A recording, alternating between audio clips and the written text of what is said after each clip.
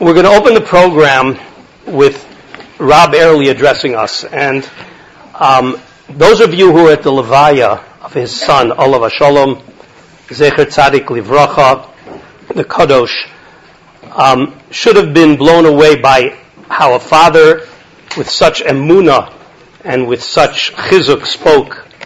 The one thing that I was happy that he mentioned, and I will re-mention it as we introduce Rob, is Reb Chaim Shmulevitz's Chiddush after the Yom Kippur War, that every soldier who dies defending Eretz Yisrael and the people living in Eretz Yisrael has the din of Harugei Lud, where there's ein omdim in their presence in the next world.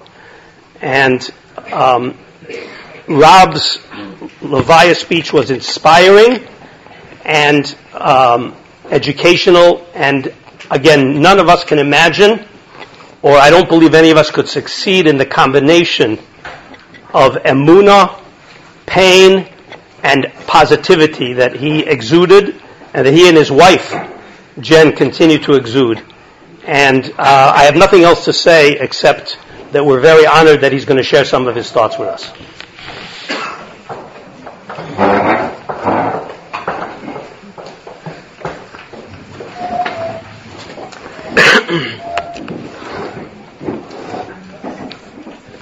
So first of all, thank you. It's an honor to be here.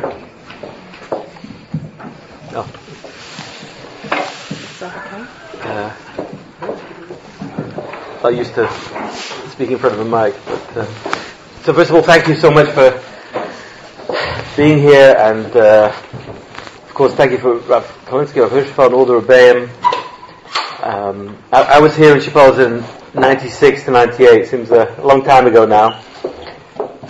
I was at the Shiva. I remember talking to Rav Kolinsky. I was telling him that 100 years ago, if people used to go to university, they didn't go necessarily to get an education. They went because it would open doors for them in life. And I don't think anyone came to Shapell's because it would, open doors. But for some reason, it's kind of followed me through. My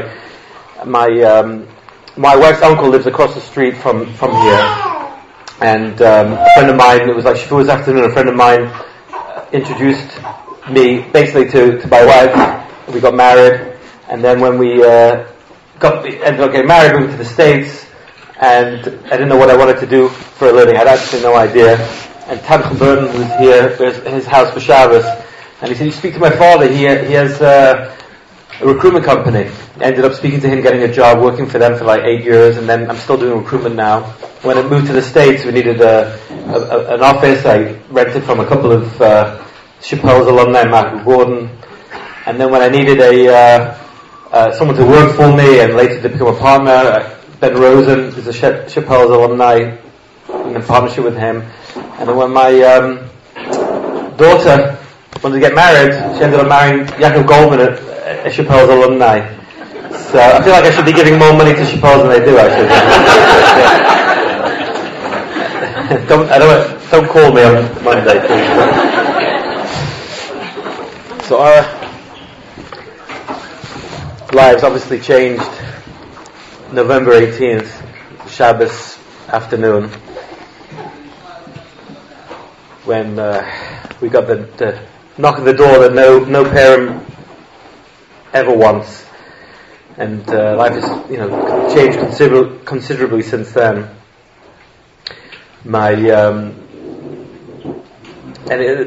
Obviously it's there's conflicting emotions. On the one hand, there was obviously tremendous pride in my son, and pride in how he lived his life, his commitment to Eretz Yisrael and Klal Yisrael. He wasn't just a soldier. He also he went through a number of different schools, high schools, many different places. He ended up in a yeshiva in Eilat that was really amazingly matim for him, and he really blossomed. And he connected to these Chabad, these farms in Yehuda Shomron, and he would spend a lot of time on these farms. That's one in particular, and he was dedicated. When he would leave the army for Shabbat, he would go to the farm for Shabbos. So it meant training in the army, and he was in Samchanim. And then it meant going on the farm. They meant doing shmirah on the farm on his day off, and then walking the cows, because that's how he works over there. You get a sheep or cows, and you work the area so that you could kind of make sure the Arabs don't come towards the Jewish settlements. And this is what he did. He was 100% committed to Klal Yisrael and Eretz Yisrael. He really was. I mean, even the soldiers in his unit would tell us he'd come home, and every soldier would come home, and they would want to be with their families, eating and the mother's food and sleeping in their comfortable beds. And he came back to us, but he really always wanted to be on the farm. And this was a farm. At one point he was living outside in a trailer. In the summer it was under the stars, and then he ended up building his own little kind of like house or like glorified tent. And didn't have electricity, didn't have running water, but he was 100% at ease. He loved it. He loved what he was doing. He loved the fact that he was so committed to Israel, to Eretz Yisrael. And I think that if he was here now, he was extremely brave, like to the point of he was out with the farms on his own, and these areas were surrounded by Arab villages. In fact, one of them I think was like a known Hamas village. He would go out on his own with the cows, and he didn't have any real fear. I would have run a mile from these things. I wouldn't have been there in the first place. But he really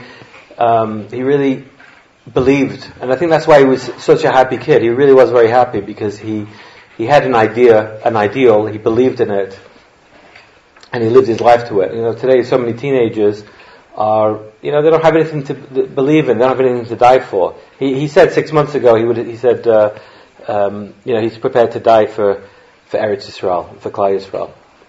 And I really sincerely believe if he would do this all over again, he would have, he would have done it 100 times over.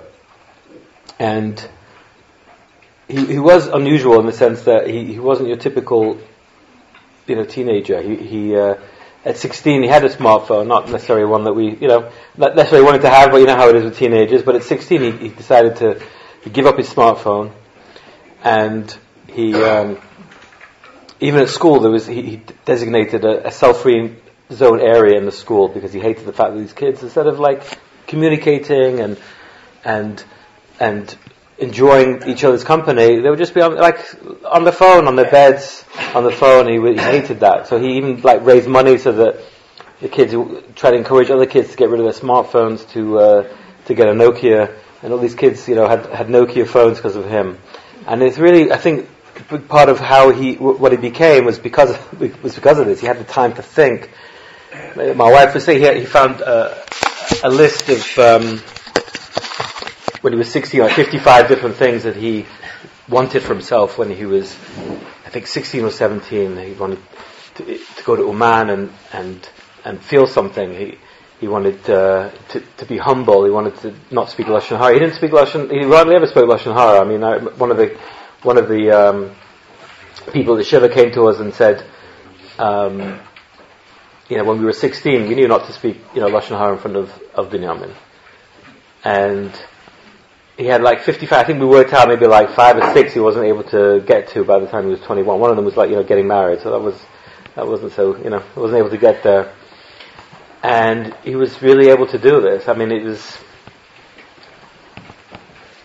obviously it's been tough for us as a family, as you can imagine, but our philosophy has been really to move forward. We have 5 other beautiful kids, a granddaughter now, and as we say, we want to live the life that Binyamin wants us to lead, right? The default is just to shut the curtains. One of the boys that Binyamin was killed with, we spent time with the family, and we said, how's your husband? She was doing fine. How's your husband doing? The father of the son who was killed with Binyamin. And he said, well, he's just crying and drinking. That's how he's getting through. And that, it's understandable, but, this is almost like the default when you lose a son or lose a child. But we went to visit, Osher Weiss, right after the Shiva, because for chizuk for ourselves. He said, Judaism is an optimistic religion, and you've got to move forward. You've got to have simcha. In fact, my daughter we wanted to do a simchat bat for my granddaughter. We pushed off because of the war, and he said as soon as the shloshim's over, you should do the simchat bat. So the shloshim was like on a Sunday, and then on Friday we had Motzi Shabbos. We had like a family, and we had a simcha.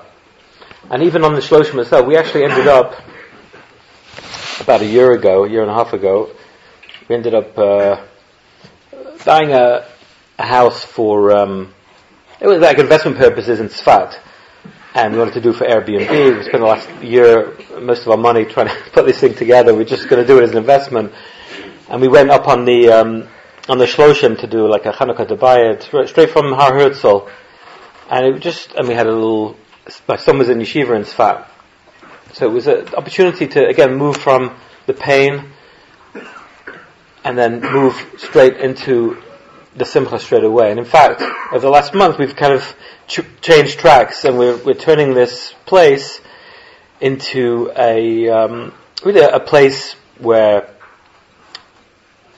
there'll be seminars and a retreat for soldiers who are obviously going through like trauma. So there'll be like therapies and trauma, and at the same time there'll be Shabbatons and there'll be Torah classes, and the yeshiva in Tzfat, which my son was part of it, are being involved. In fact, we spoke to Rav Shmuel Eliyahu, and he loved the idea and thought you've got to take this to other cities once it's successful. So we're trying to, I think, we're trying to take the pain and do something good with it, and we're trying to change Klal Yisrael with it as much as we can. And I think a large part of that is just not just because that's who Binyamin is and was, but I think the education my wife got and myself got, especially from Shapell's, is like that, and that's why I think we're doing that.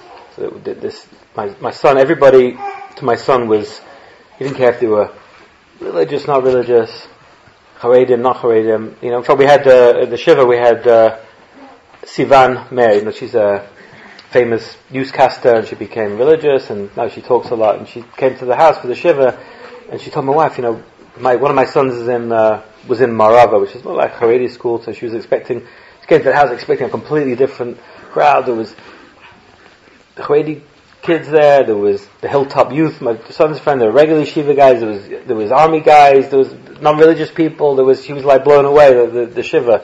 So it's kind of like Shapell a little bit, everything, a big mishmash of everything. So that's how we had our home, and I like to joke around. So everyone's saying to me, I dislike everybody equally, but no, I'm kidding. But everyone this is the home that we created, and this is the home that my son continued, and I think a large part of that is because of Rav Kalinsky, Rav Hirschfeld, and the Rabbeim, and the atmosphere here. So we said that I can, speak for a little bit, and then any questions I'm happy to answer. And that's what we said. If anyone has any questions, I'm happy to answer as much as I can. If there's no questions, then we'll move on to the Rav Kalinsky. I have one question. Sure. Can you just leave us with one thing that we could take away in Binyamin's memory to do in his honor that would be giving to you and your family?